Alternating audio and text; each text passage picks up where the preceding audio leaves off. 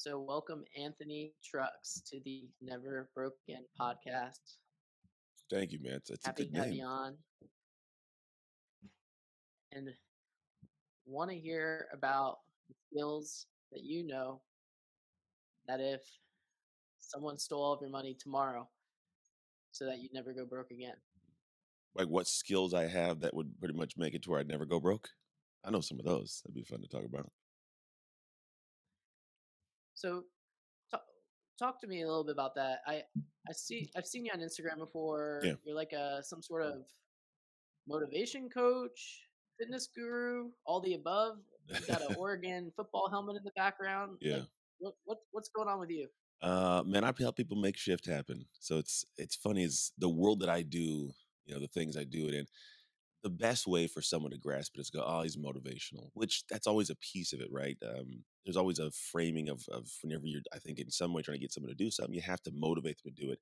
However, the things that I do are not tied into just doing that. I think you leave a lot on the table for people. I think you actually shortchange people when all you do is motivate them because then they're like, all right, cool, motivated, but to do what?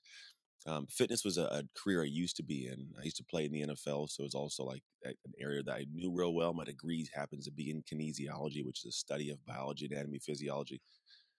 I say all that to say my focus nowadays on teaching people how to become the human being that accomplishes all the cool things they want, how to do what I call is making shift happen.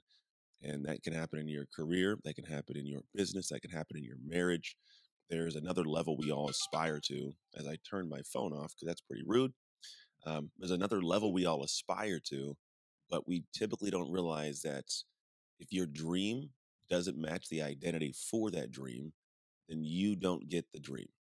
So you have to elevate the human you are. If not, you can always sit on the outside looking in on what you want. Hmm.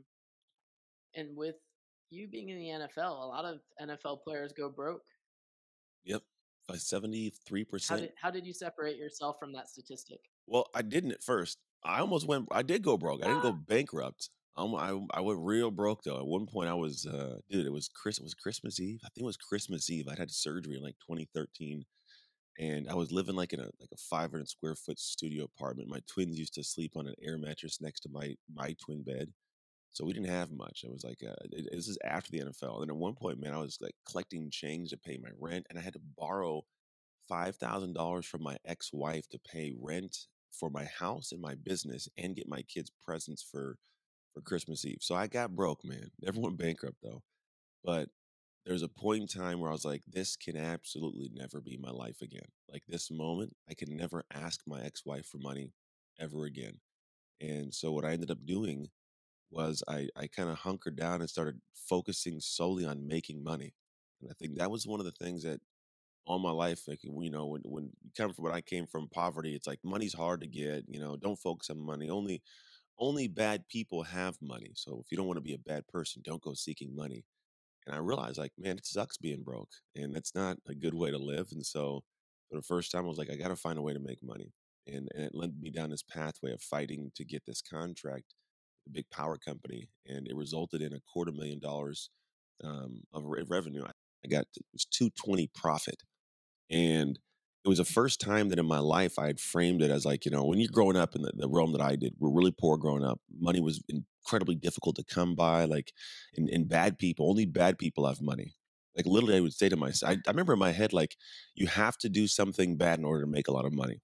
So I told myself, there's no way you can make a lot of money unless you're a bad person. It's like, well, I don't want to be a bad person, so I better not go after money.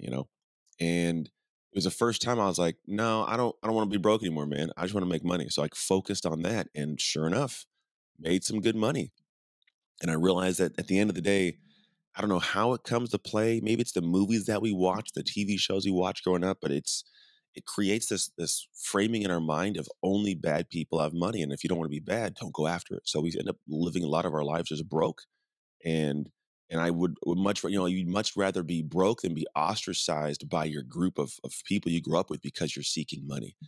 And then now in my life, I'm like, no, some of the best human beings in the world seek money because it's a facilitator, it's an exchange of something, it's just an exchange of value.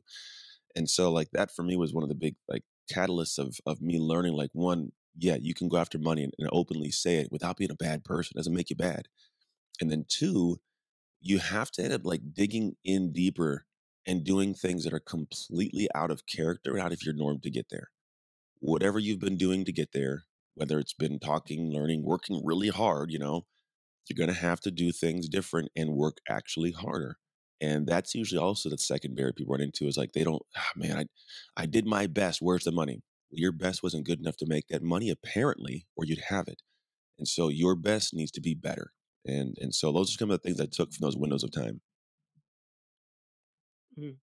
And how did you shift that mindset growing up in a place where, money was abundant with people who were doing bad things, yet you didn't want to fall into that realm per se? Yeah. Well, I don't know if I was around people that had money that were doing bad things. I mean, you did have some of the drug dealers around town, but it wasn't like they were like in my area. I wasn't interacting with them. But it's also something where think of how it's seeped into our societal, movies, pictures, radio shows. It's always the villain is the billionaire, the bad guy is the billionaire, and it's interesting. It's like it's not always the case, man. Like some if you think about the way that our world works right now, I am on this platform that we're using called Riverside. I'm on a computer that's built by these massive corporation companies. Yes, but it makes my life easier. How else would I talk to you? Right? We all have these phones, these different, things, and people made them not just to serve humanity. They made them because they wanted to make money. Now, in making the money, they are inherently going to have some people be happy and some be sad. But in the overall, at the end of the day, they made a buttload of money, we'll call it, making people's lives better. And so I think the mentality shift was one where I realized that it's kind of this thing where most of us have been duped into a manner of seeing things on television and movies that position the money guy as the bad guy or the money woman as the bad woman. And in my experience, the people I have met that are millionaires, there are vastly more good ones than bad ones. Like I would probably say like 90 to 10%. They are phenomenal, loving, big hearted human beings who are doing great things with the money they have. And they did great things to get the money. And so the mentality shift wasn't something that I just all of a sudden woke up with. It was off of experience, being around those people, not having Mm, massive judgments and assumptions to who they were. I think the NFL was a big piece of that. You get to be around these humans that have that money, whether it's the other teammates or the people around the industry. And then in the world I work in now, I get to, interact with large corporations and their employees that make good money or other business owners in my space that are heart centered, man. And so it's just seeing the real world for what it is, as opposed to what is being, shown to us growing up. mm. Yeah, and that mindset that you talk about, Anthony, in the NFL, do you feel like the mindset of the players is separates the ones that last a few years versus the last a lot longer? Yeah, I mean, there's a lot that goes in. That's a loaded question, my friend. There's a lot that goes into the NFL situation because it's the right place, right time. Genuinely, if you go to a place that needs you, and you're not the best, but you're the best they can get, you get a chance to play. You're on a roster. You could be a phenomenal athlete in a place that doesn't need you, and you would be nobody. You could be in a place where is a phenomenal athlete. They don't need you, but then some guy gets hurt, and then now they need you. Like it's up and down. I Mm, will say this though, that whole environment is a mental washing machine. You get tossed around, you get told good things, told bad things, lied to. It's just the nature of the business, dude. It's tough. It's cutthroat. And I think what allows some to sink or some to swim, it is the mentality. Can I put up with this? Can I deal with this? It is much easier. You'd be surprised. It's people's dream, but the dream is to play. But their playing is such a small percentage of what really takes place in the bigger picture of all professional sports. That's what you see. There is so much done in the dark, man. And some people, the darkness gets overwhelming and they're like, I don't want to do this anymore. And they walk away from the dream because everything that comes with the dream was just too heavy.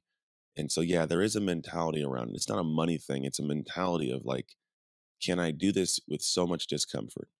Because there is discomfort every single day. You can love practice. You can love preparation. That's cool. But you got to love the coaches and the team. You got to love the playbook. You got to love the practice, the players. You got to love the environment. You got to love being away from your family. Like all these little things, you have to find a way to love them. And if you, for some reason, there's something you can't handle, you'll be out of there quick, man. And it'll happen before you know it, and I think we almost subconsciously will find ways to do it. At one point in time, I did for sure. My rookie year is like, I don't like this place. I don't want to be here. And subconsciously, I would do things that were edging me out before I knew it. My second and third year, I figured it out.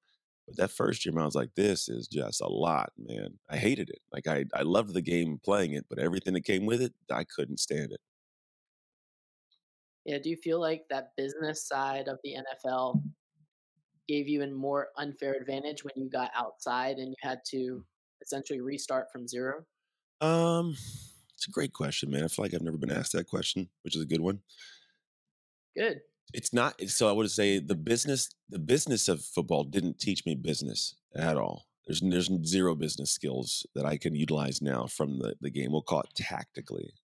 It just doesn't happen. There's no understanding of marketing and sheets and, and tracking and systems and sale, none of that. You're just going Mhm. out and playing a game, doing the best you can. However, the intangibles, oh man, priceless. Like the things that I can endure simply because I endured football, I can't put a price on it. Genuinely, I can't. It's the kind of thing that I think has separated me and allowed me to move faster. Because if you think about it, your ability to progress forward in business is gonna be based on your emotional control every day of the week. Can you show up when you don't want to show up and do that thing you don't want to do at the fullest ability and beyond what your capability is now? So can you lean into something that you don't love doing? Most people, when met with the emotional, we'll call it discontent of a task or an action, they get like this, and we'll call it a cognitive dissonance. I know I should do it, I don't want to, and then I just don't do it. I make it an excuse, perfectionism. I procrastinate, and they don't get it done. And then what happens is they're stuck at that point. Whereas for me, I'm like, I don't want to get it done, but it's on the docket. I'm getting it done today. Like the workout is like, I didn't want to work out in the NFL. Your body hurts, you're tired. The workout must get done. I don't want to go to film. I don't want to pay attention to that. You have to go to film. It's going to get done. Man, I don't want to learn this playbook. You're going to learn the playbook. Like you don't want to do it, but it gets done. And so what happens is you progressively get better and better and better, almost against your own will, Whereas in business, most people get stuck at that one point. So where you might get stuck for 6 months, I was making 6 months of progress. So at the end of a year, I could have 5, 6, 7, 8 years to year one because you're still stuck and I've been nonstop moving. Not because I enjoyed it. I might have hated it more than you did, but I didn't have a reason internally that was big enough for me to stop. I just learned to plow through it.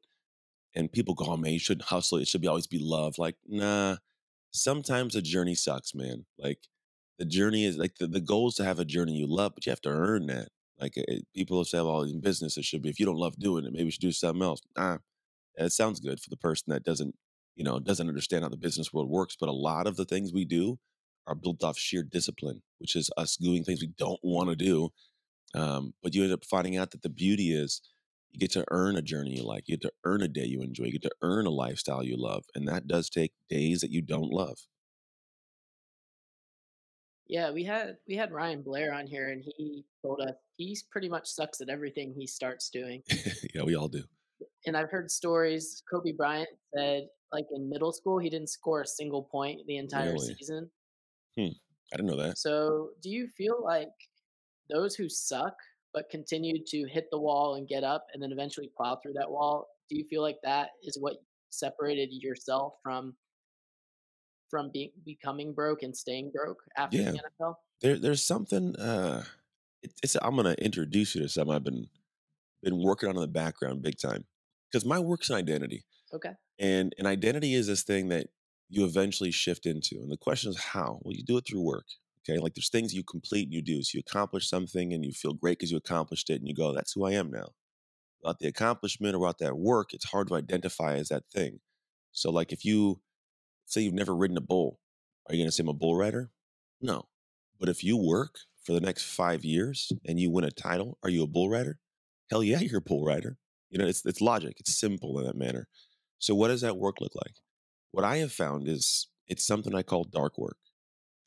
There's this moment in time when I was 15 where I was not good at football, but I wanted to play, and I was not. I was trash. I was horrible, man. I just the feeling associated with doing it was bad because I would get hit because I wasn't good, and that physically hurt. And the emotion of sucking, I didn't like either. Right? It's just a double edged sword. So most individuals in those moments when they try this new thing and they suck at it, They go, "I'm never gonna get any good at this," right? We'll call it that fixed mindset. "I'm never gonna get any good at this, and it sucks." And so they make it excuses, and they get stuck there. And I think what ends up happening is those who become successful have a different thing that they do in the background. It's called dark work. I remember I sold out in terms of like energy and effort into like I want to be a great football player when I was 15 in the off season. And so I started doing all the things that I could think of. And I didn't really know what to do. And I also had teammates making fun of me, like, poking, "You suck at this. What are you doing, trucks?" But I showed up every day. And the dark work is unique because dark means you're away from the world. There is no celebration. There's nobody giving you a high five. There's no one keeping you accountable. It's not there. It's just you building up pride for every step you take. And so for me, what it was I was every day showing up and doing the work against my feelings of wanting to do it, against people telling me I shouldn't do it. But I sold out and did it. And then what happened is this is I think the answer to your question. I got to this point where when I showed up, there was this mentality that if it was me against you, there was no way on earth you're going to win. And here's what it was: I have done too much work in the dark for you to take what is mine in the light. And this it's like it wasn't a verbal thing, it was an instinctual guttural like an internal sense of like how I identified I had done way more things than you could imagine that I was going to let it go to waste. And so what happened is not only did I one develop the skills necessary to succeed in the light, which is I don't care if it's on this podcast, I don't care if it's lifting weights, I'd done all these hours. But the interesting thing is I developed the skill and the confidence, the identity to deploy that skill in the moments necessary. And so when you talk about the Kobe Bryants of the world, that's actually a guy I study. He tells a story one time about how he rookie year, I want to say, went to the playoffs. He missed a big shot. Yeah, yeah, yeah. He missed a big shot, dude. And then he went home, and I think it's in the Muse documentary. He goes home and he was shooting at the local basketball court for like hours and hours. And nobody saw, no one knew about that, but it aided him. And so because of that, in his dark moments, he would work when no one was watching. He wasn't doing it for accolades. He wasn't doing it for you to see. He just did it. And then he came back the next year and I think he won. Like he at least won that game. And what it was like this dog in him, like that Mamba mentality that was built. It wasn't just created, it was built in the dark. And so what happens is you then show up to the world and you deploy it differently. And he's a great example of like he came back and you didn't even know about this story until he told it in the Muse. Think about that. Like it was such a dark story, like a dark work story. The world didn't know. He didn't tell people, "Hey guys, last year I was out there shooting hoops." No, it was just, "I'm ready for this." Like there was this different kind of energy there. And those who I believe are seeking that next level of success, we are in a world nowadays where everybody's got to document this and show me this. And if you didn't show it, you didn't eat it. Like there's so much in the light that no one's doing what really got the successful people there, which is they went dark. They turned the lights off. They went to a back area and they just worked like monsters. And then what happens is they emerged. Like if you think about it, what's the scariest thing for us with monsters? It's watching them come out of the dark. That's period what it is. And so when I look at my world and I want to do something great, I don't go, "Hey world, I'm gonna do this. Just wait." I just tuck back, man, and I build that monster in the dark and let that bad boy come to the light. That's interesting. The dark. What are you doing in the dark behind the scenes that people aren't seeing? Why do you feel like things that are good for you are bad in the present, such as hard work, but things that are actually bad for you feel good? I don't know if Like it's bad when for you. people are doing things in business or life, like they have Mhm. the bad things are good right now. I don't know if bad things are good. I would say hard things are good. You can't say hard's bad. I mean, if you think about the way that our muscles work, it's hard to lift weights, but they're never gonna get stronger. Like it may be hard. I wouldn't say lifting weights is bad, but it's hard. But it becomes good for us because you build up strength and your bone density gets stronger. Your cardiovascular can improve. You can get much healthier by doing hard work. But I wouldn't say bad. I would say that our brain is designed for comfort. So our brain may feel and associate that with bad because we're always trying to find efficiency. We want to be the easiest, simplest, most, comfortable situations. Our brain literally seeks comfort all day long. And it's the other part of the brain that's like, stop that. So it's this internal battle all day long. So I wouldn't say that it's bad. But I do know that there are things that we do that are good for us that are bad in the sense of like it is good for you to sit down and relax and not do anything, right? It's good because in the long run, like you say, like I won't subject myself to possible failure or getting hurt in the workout, right? That's good, right? But then it's bad because what happens is life will present you with a moment that needs you to have prepared for it. And if you only did the good, easy stuff, you will be ill prepared for this battle. There's a statement I have on a painting over here, and it says, "Smooth seas never built skilled sailors." And if you think about life, man, we all get thrown in these storms that we didn't expect. And a lot of us are showing up to these storms having never been in a storm, having never prepared for the storm. We just kind of were like, we like the smooth seas, but then when the storm hits, which really is what you have to get through to be successful, get to the other side of the ocean to live in that amazing place, many people cannot do what needs to be done to navigate that. So they go back to the shores they were used to and they get stuck in a place that they don't want to be. Yet the ones who prepared for the storm because they subjected themselves to storms or difficult situations, man, they get to experience that oasis. The Oasis. What's your Oasis? I saw Control. I saw a picture of you with your kids in the pool. Is that your Oasis on Yeah, man. Father's Day? It's a little oasis. It's what that the picture is a great example. I look at life interestingly because this thing is it comes and it goes. It's just moments. Life is moments that are always, slipping through your fingers like an hourglass, just the sand. It's crazy. Like this morning, I was like, Father's Day's over. On to the next day. It happens. So you really got to be present in the moment. But people have asked me, what do you think success is? And I think success is control. People will say that, success is money and it's time and it's all that. I get that. But if I make a bunch of money and and I have the ability to do things with it, but I can't control my time because I got somebody I got to ask for 2 weeks off. Like it's not really fun. I wouldn't call it success for me. Someone would say, "Oh man, you got a bunch of money, you could buy anything." Yeah, I could buy anything. What if my wife hates me because I'm never home with the person that I'm supposed to be spending money with, or my kids don't see me, or what if I was a punk? I became a bad person while making the money, or if I have no time to spend it. Well, that sucks, right? So I think that when I look at the realm for me of control, I'm like, can I control my time? Today, we're going to be going to the Warriors parade. And they won, and we're out here in the Bay Area, and we went to like every game we could go to. Besides, I think the second game, I think it was game two here at Chase. And the thing for me, it's like I literally could reach out to my team and say, I need to cancel these two podcasts. Why? Well, because I'm gonna take my family to go watch the parade. It's like, I said, yeah, that's what we're doing. Like I have control of my life. Now the thing is, I don't have $1 billion. That's not success to me because if I there's the things I would have to sacrifice to make $1 billion right now, I don't want to do it. It's not worth the trade up for me. It's something where for me, I just want control of my day, control of my life. So if my kids get out for summer, like they're out for summer, I can be at home for summer. Right? I can pick them up in the morning on when school's in. I can take them to school, pick them up in the afternoon, whatever it is.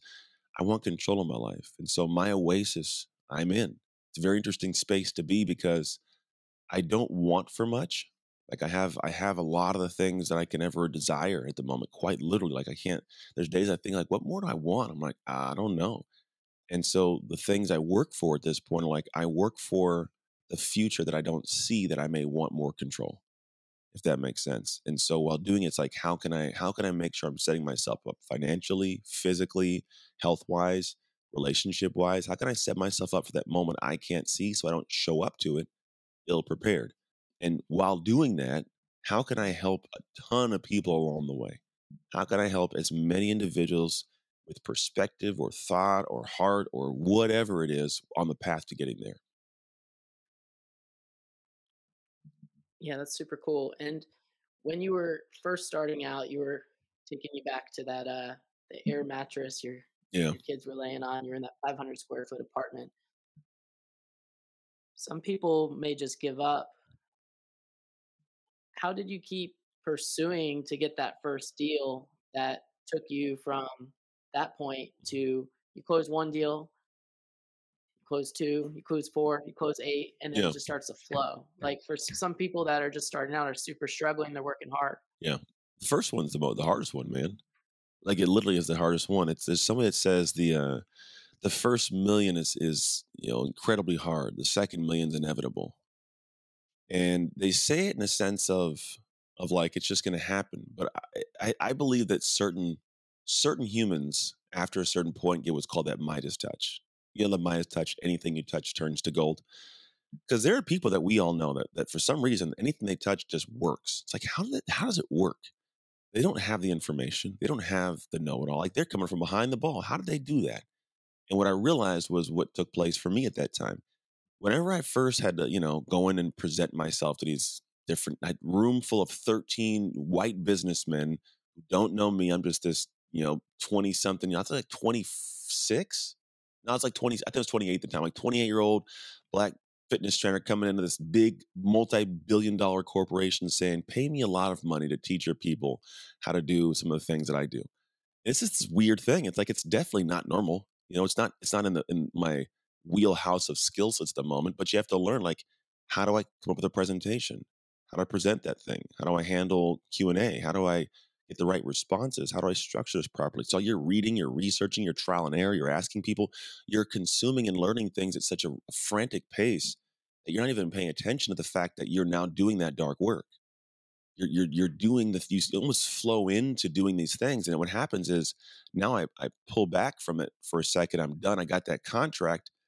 I can't go back to who I was. It's out of alignment, and that's a big thing that people don't grasp. That alignment with your current identity is powerful. It is one of the most powerful things for our behavior as humans. When you think of, there's studies that show that people alignment is such a desired thing for us as humans that even in the face of glaring proof that we are wrong, we will still fight for our position so we are in alignment with what we previously said. It is the oddest thing we do as humans. Someone could be sitting there saying, "This cup is the cup I have is blue." No, it's black. And no, I could say, "No, it's black." And you say, "No, it's blue." And I go, "No, it's black." And you say, "No, it's blue." And I can show it to you. It's black.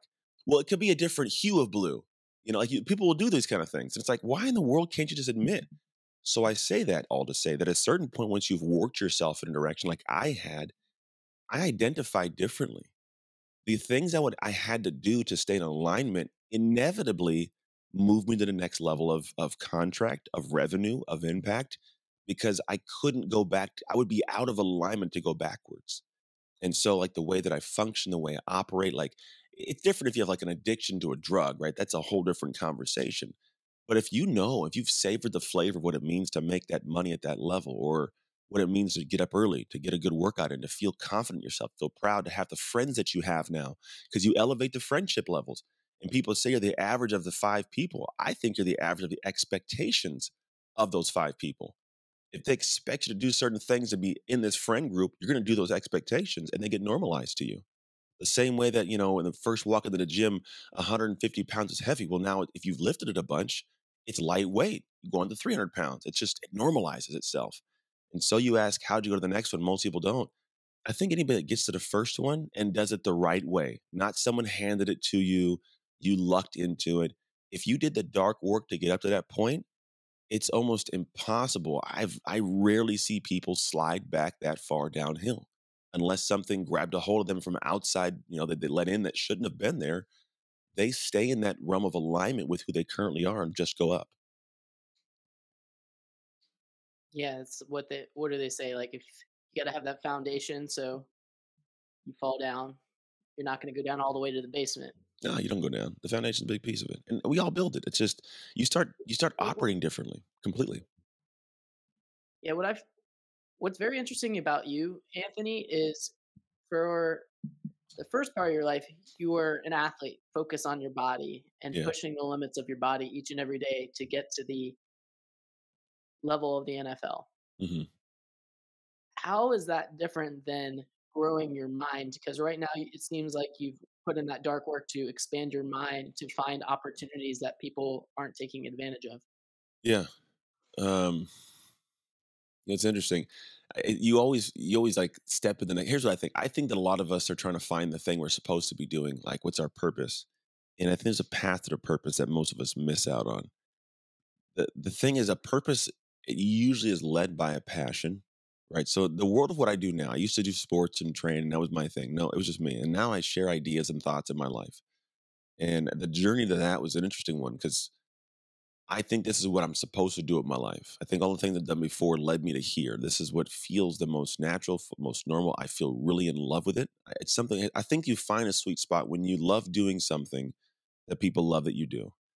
And so this is kind of like this weird pocket I landed in. But I tell people that the way to get to a level of purpose, or at least where I got to my purpose, was you have to have a passion. Right? There's got to be some kind of passion that is almost illogical. The people around you should be like, "What in the world are you talking about? You're gonna go talk on a stage for a living? That's not an actual job, Anthony. Like that's not what people. You're gonna sit in your computer and build a studio in your house.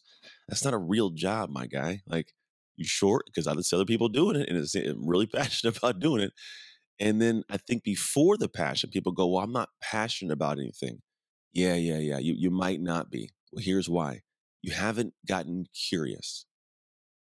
Curiosity is such a incredibly undervalued like feeling. I think we're always walking through life knowing what we know, trying to find out what am I passionate about. And if you were passionate about something, you'd already know it. It's what you already know. So if there's only things in your wheelhouse you know of and you can't find passion, then it's got to be outside what you know, right? Yes, exactly. Well, how do most people find things outside of what they know? They get curious. What's that? What's behind that rock? What's under that log? What's down that stream? What happened at the end of that path? And what we as think about as kids get curious all the time. How does this work? What do you do? And they unpack things, and all of a sudden they have this thing that they love, this new little area they gotta go play in this toy that they love because they got curious. And I think we as human beings, when we're kids, our perspective is so wide. It's like this open, huge, gaping space that we can do anything as a kid. As you get older, that perspective gets tighter and tighter and tighter until you're looking at it like binoculars. It's like all I see is what's right there. I don't see everything else around. It's so laser focused. And so I think for me, what I do is I go, let me open that perspective again. Let me go and get curious. Let me take a look at what's going on in this world and kind of check something out, research it, read an article, watch a video. Because the curiosity is that thing that after you've gotten curious about something, it's no longer work to find out about it. It's fun. Oh, I read this new article. I watched this video, man. This is super cool. I watched it. It takes over. It's still effort and time spent, but it's effortless effort. And then you go down the rabbit hole and you learn about it. You create this passion. This passion turns into actions. The actions turn into a purpose.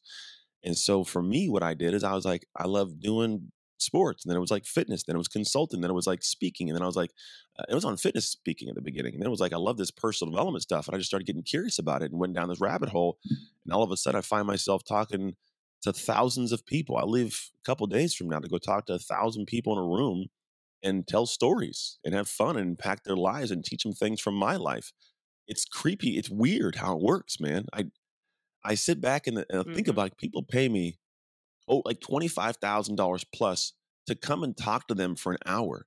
It is crazy. Now the thing is, logically, you hear it's like just some dude talking. Yeah, but no, like I'm leaving insights and very specific points that change these people's lives, make these people money because I'm just giving them something new to be curious about, to think about, to process different. That opens the door for their life to be better. And so it's just an exchange of value and it goes and it goes and it goes.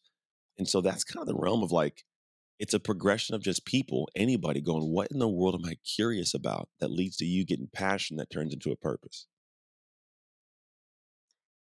Yeah, and now that you are compensated handsomely for your time, do you feel like you were giving this advice for free and no one was listening at one point, and now people are paying you for the same advice that you might have been giving out for free? Yes and no.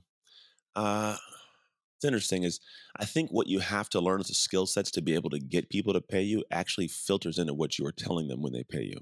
There, the things that I used to say before, yes, 100% they at a level, but I don't think you can ever have something where you have a thing that's of value that's not being we'll call it reciprocated well. Like it's hard to keep the value down if that makes sense. So for example, the speeches I used to give years ago, they might have had some of the same words, some of the same, we'll call it not the same word, maybe the same messages, but they definitely weren't packaged the same way.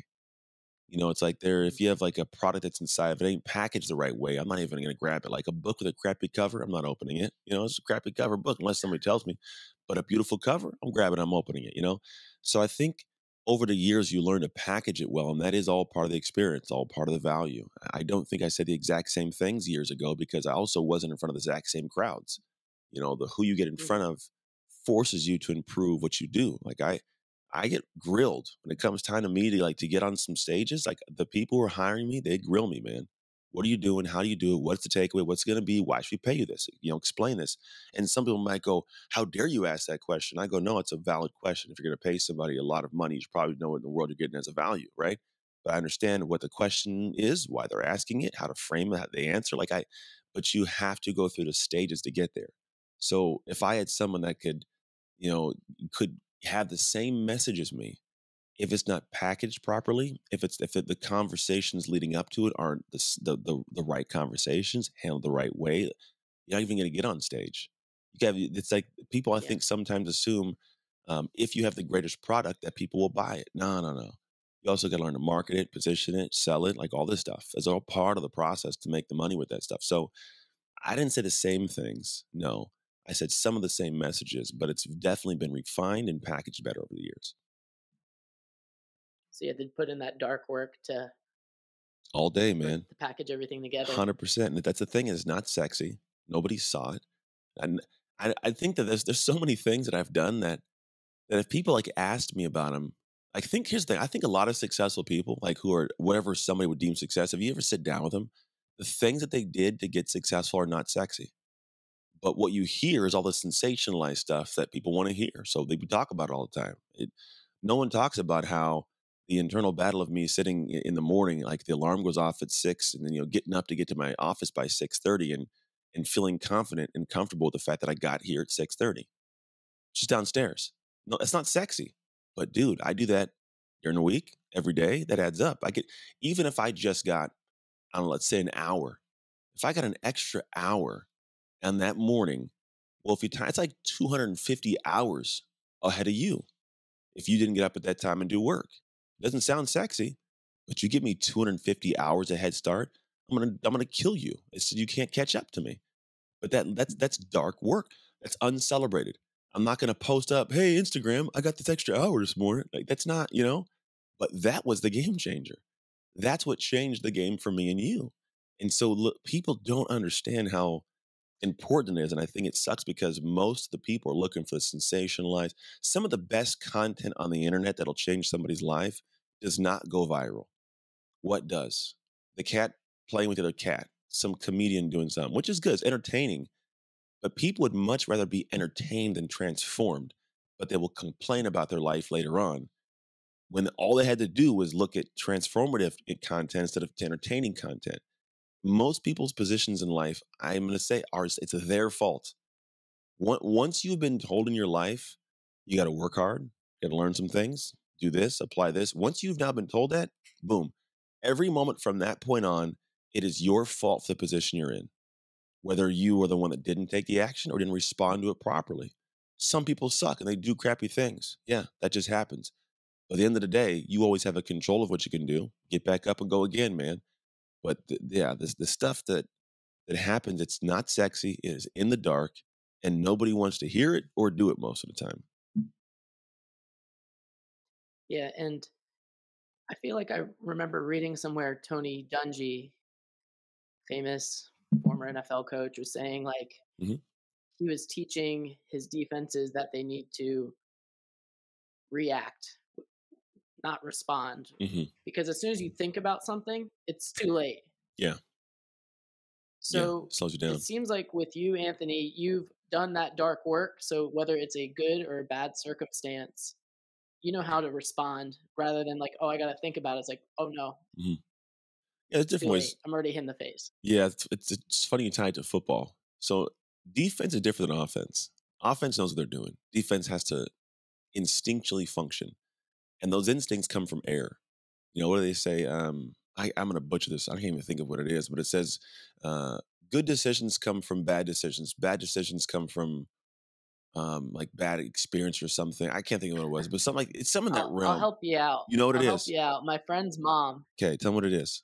would always tell us, "If you're gonna be dumb, if you're gonna do something dumb, be smart about it." That's a good way about it. There was something that had to do with And I like it was was like, like "What does she mean?"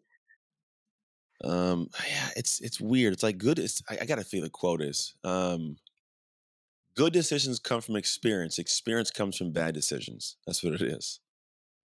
So so if you think about it, I will have an instinctual moment. Something happens, and I'll go.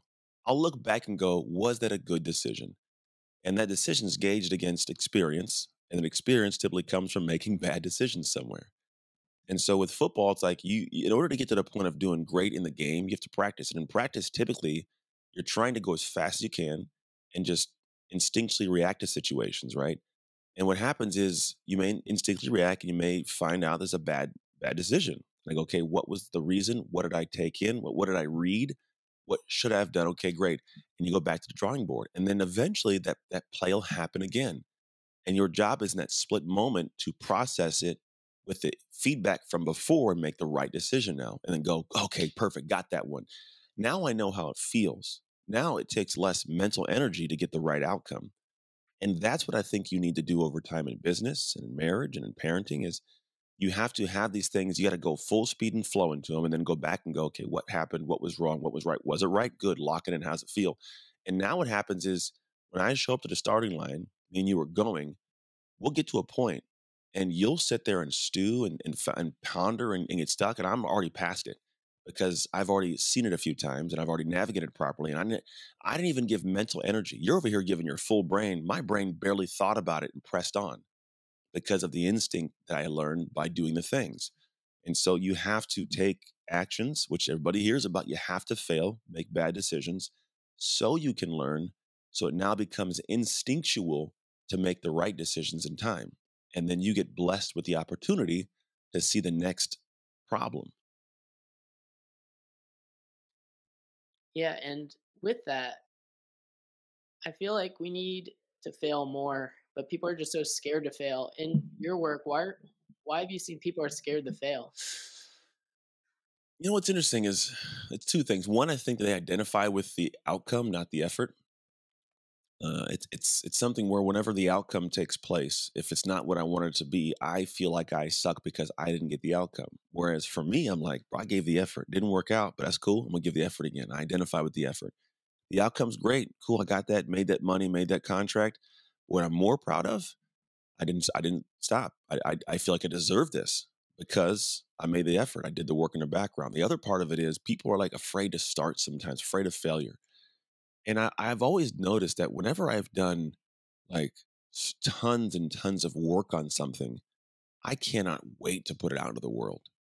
Like I can't, I mean, you can't contain me. I'm like, dude, I read this. I can't wait to. So when I see people apprehensive to start, I go, yeah, they didn't do enough dark work, man. Like you're afraid of starting, you're afraid of failing. It's because you identify with the outcome because you don't identify with the effort because you didn't put the work in. It's what it is. Because when you've done that, think of that like football players.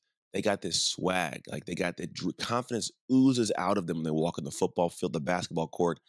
That is not because they strapped some shoes on that day. That's because they have thousands of hours that you didn't see. And now it's like, hey, world, watch out. Watch what I'm about to do. Like they can't wait to let you see how dope they are. That is what a lot of people, non-athletes, are missing. And they wonder, how do I get that? Well, you put hours in the gym, man.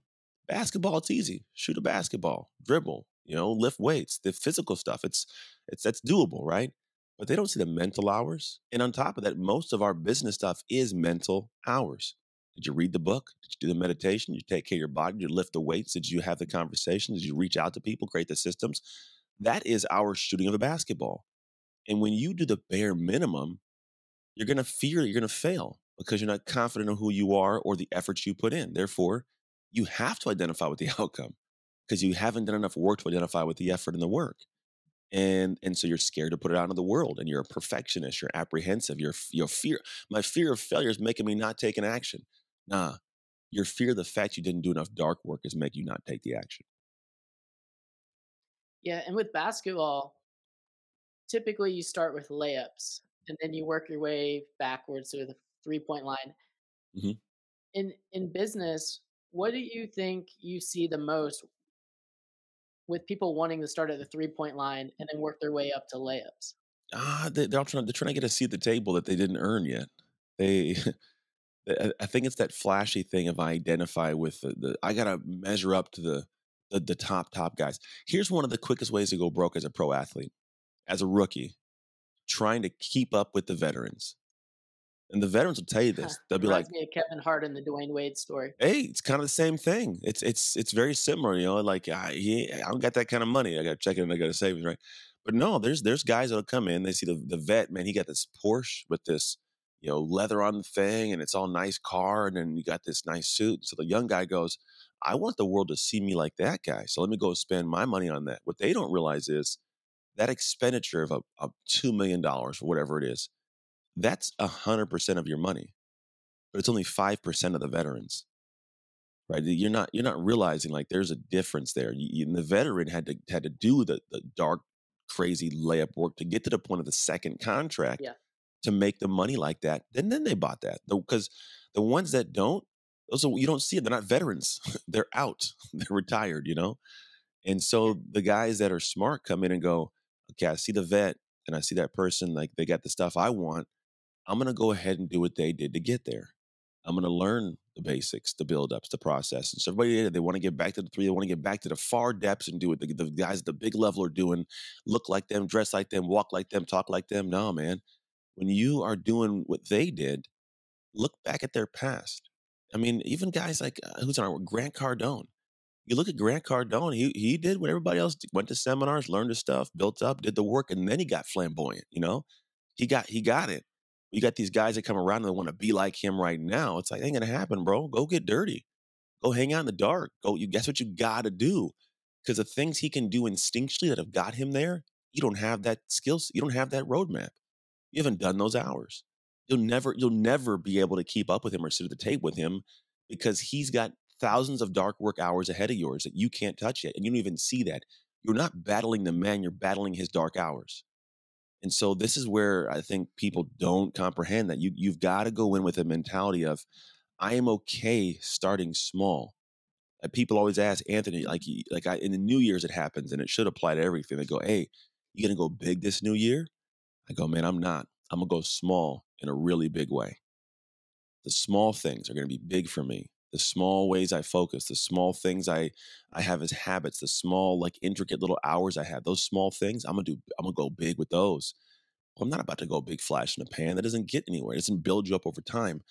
I want it to be something where I establish and build so that when I do pull my seat up to the table, that dude looks at me, gives me a wink and a nod, and we eat together.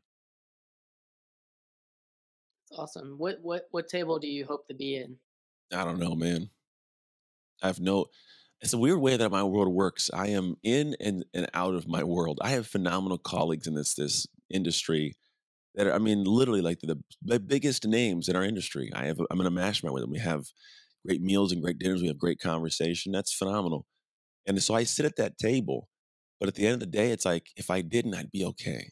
I have a wife I love. I have kids that I love. I have a life. I have a genuine life, and they add to my life. By all means, they add to my life. And there would be something lost if I didn't have them because I love them as humans and what they do. It's so awesome to be around such movers and shakers. But the table that I want to sit at is one where when I'm done at the back end of my days and I'm sitting next to my God, my mom, my family, they look and they go, that you lived your life in a way that was life. It wasn't all about flash and pizzazz and who you know, but you lived. Like yesterday for Father's Day, dude, all I wanted to do was ride scooters with my kids down to get some Starbucks. We did that. And I wanted to play pig in the pool, like, with the water basketball hoop. We did that. And we played Pig in the Marco Polo. pool. Oh, pig, like horse. Yeah, like horse. We played pig because it's really hard to make a hoop. So I was I like, thought oh, pig no. in the pool might have been Chasing a pig a in the different pool. kind of game I haven't heard of. No, we just played pig with a basketball hoop in the pool, and we did Marco Polo for like an hour, and that for me is amazing, man. That's it. I don't have to go like to Barbados with the kids. Like, no, I just sat in my pool and got all fingers wrinkly. But that I think that is underrated for a lot of people. That there's such a nuance or drive towards social media to create my identity that we have lost sight of the identity of who you are off the internet. And so when you can go into the dark and create an identity off the internet, I find it's vastly more fulfilling, and it actually becomes easier to create a desirable identity online in the light. And to go back in time a little bit, have you ever thought about what you would tell yourself to that person who was in that studio apartment with the air mattress? Yeah, man, action and suffering. I live by that, dude. We all have a certain level of suffering in some manner, some way. I don't know what it is for everybody, but some are hard, some are easy, but there's suffering. And the truth is in that suffering, most of us emotionally do not want to take an action or do anything. However, it's in those moments that it's the most paramount you take an action, because it is only an action that will end that suffering. It may not be the first one, it may not be the second or third or fourth, but there's a collection of actions that are the only things that'll change your life. Getting up, doing something when you do not have the emotion or feeling to do it. But that's the thing. So if I can go back to that guy, same thing he did. It was just like, dude, go take actions. I didn't feel like it. I felt like nothing. I felt worthless. I felt like a waste of space, a bad father, a loser husband. Like I was divorced at the time. Like I was nothing. I felt like nothing. Yet that is the most critical moment to take an action. The most. And if I could tell him, I'd say take bigger action faster. That's it. What does it look like? Different for everybody. I will tell you though, it is always going to be the most uncomfortable, out of character actions. The ones where people go, "What would my future self do?" Wrong question to ask. I don't even think that's I don't know. I may ruffle some feathers. I think it's a stupid question to ask. What would my highest self do? You can't even see yourself. Like, Where do you see yourself in 5 years? yeah, and it's weird. There's actually studies around this. There are quite literally studies done by UCLA that have found that people, when you ask them about future self, it's a stranger to them. They have no idea who it actually is, and so you're like, "Whoa," it's weird. It's the truth though. So what I tell people to do is find somebody who is living in a lifestyle you desire, or of an identity you desire, and go, what would this person do in this moment right now? For an example, if I go, I want to get in shape. Let's say The Rock's the person I want to aspire to be, right? Or like Arnold Schwarzenegger in his prime. If you go, what would I do in my highest self right now during this workout? I'd get one more rep. But if you said, what would The Rock do? Oh, he'd be like 10 more. Okay, you're right. It's a different answer, and you know it. And then if you do that level stuff, you get that level outcome. So when you're in those funky places, don't ask, what would my highest self, best self do 5 years from now? No. What would Elon Musk do in this moment right now? It'll give you an answer. You might not like it. It'll feel super out of character, very uncomfortable, but do that action and watch it turn into a different part of your life. Yeah, I remember people going up to Arnold Schwarzenegger in the gym, be like, "Why are you smiling?" Loves the pump. Dude, love the pump, bro. It's And different. he's like, "'Cause every time I'm lifting that weight, I just imagine me holding a trophy up on that stage." Yeah, that's what it is. So it's almost like when you're in those dark times, if someone's going through those dark times, you almost gotta like ground yourself and just smile and be like, "All right, I'm doing the right things Mhm. to get out of this place." But ultimately, you got to go through that dark to get to the light. Only way. There is no other way. Because if you don't go through the dark to get to the light, when the light shines on you, you won't feel comfortable with what you got on. It's kind of like if you didn't prepare properly the dark, and all of a sudden they shine a light on you. It's like the person whose makeup's messed up, or the guy's collar's all funny. It's like, oh no, don't look at me. Think about the people who win the lottery. This is statistics around people that win the lottery that actually go broke. Why do they go broke? People go, oh, they're not good with money. You can easily be good with money if you make a choice not to spend it. Go, I'm not going to spend the money. I'm only going to invest it. You could be good with money, right? If you did that. Here's what I have, in my own non-studied opinion, but studied in terms of identity, has noticed. When you don't feel like you deserve something, you do funny things, which aren't usually helpful, to get back to a place of comfort. For example, if I think that I am a person who's done the work to deserve, I don't know, five figures in my bank account, and all of a sudden I get seven, I'm uncomfortable every moment that I have seven. and 6. It's not till I get to 5 that I go, okay, I'm comfortable again. And it's not a conscious thing, it's a subconscious. So what do? I spend money, I loan money, I give money away because in my head, I didn't earn this, I don't deserve this. They don't get it, but it's a feeling. And then at a certain point, it's like a comfort with a space that they're used to, which is or broke most of the time, unfortunately. So they lo and behold, they always go back to that same level because again, if your identity doesn't match the dream, you don't get the dream or you don't sustain the dream. And so like for my kids, I'm really big on like effort, action, all this stuff. Like they don't want for anything, but you are going to work in your own capacity necessary to build the skill sets. Because when I pass away, they're gonna have a trust that has a lot of stuff in it, right? And if they don't understand that they deserve it because they don't know how to work or they haven't earned or done whatever it is that makes them feel worthy of it, it'll be gone.